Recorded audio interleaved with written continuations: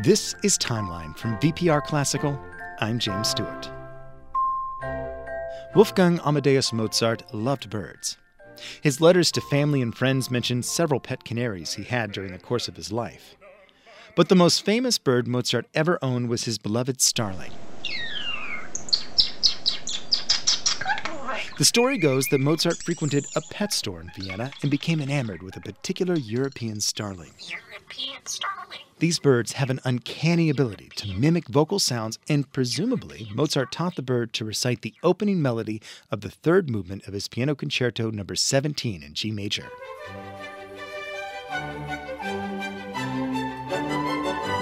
Mozart purchased the bird on May 27, 1784. We know this because he marked it in an expense book, along with a transcription of the bird's version of Mozart's melody, which had a couple of mistakes.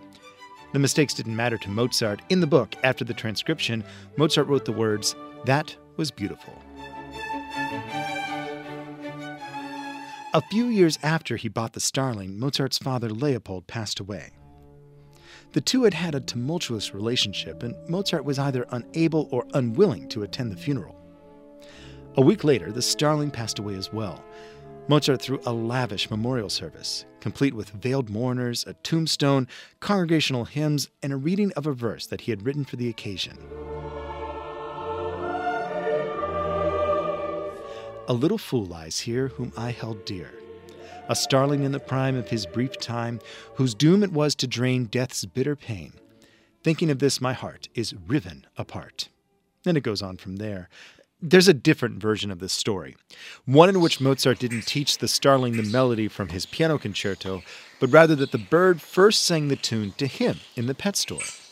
It makes you wonder, who is mimicking who? It's that ability to mimic that fascinates me. I mean, it's one of the things people love about birds, right? What's the first thing you do when you see a parrot?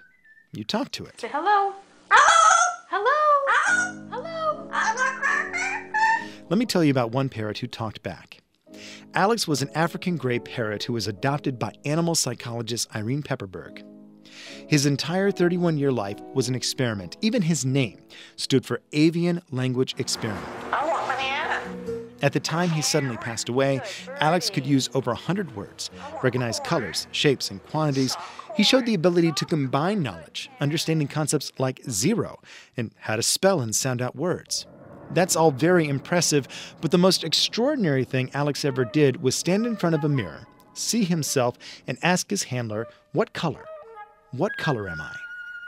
That's how he learned the word gray, and it also marks the first documented time that a non-human animal has ever asked a question. Some members of the scientific community say that Alex's responses were all prompted by conditioning. Perhaps this parrot was just really good at mimicking and following Irene's cues. Boy, want to go eat dinner? I know. However, he asked a question. He looked at himself and became curious, realizing there was something he did not know, and used his language skills to ask for the information from someone else. If that is reciting by rote, then how can we prove that you or I, or that anyone for that matter, isn't just living our lives, asking questions, or reacting according to our conditioning? Do we like a particular style of music because of our upbringing, social economic state, or geography? At what point does instinct, nature, nurture, whatever you want to call it, cross the threshold into independent thought and understanding? When do we decide that we aren't just mimicking anymore? It's a deep question, and I know it's a long stretch from talking about Mozart's pet starling to reach the point where we are talking about if there's such a thing as free will. But we are really curious to hear from you. What do these topics and ideas raise in your mind? Let us know and follow the timeline at vpr.org/timeline.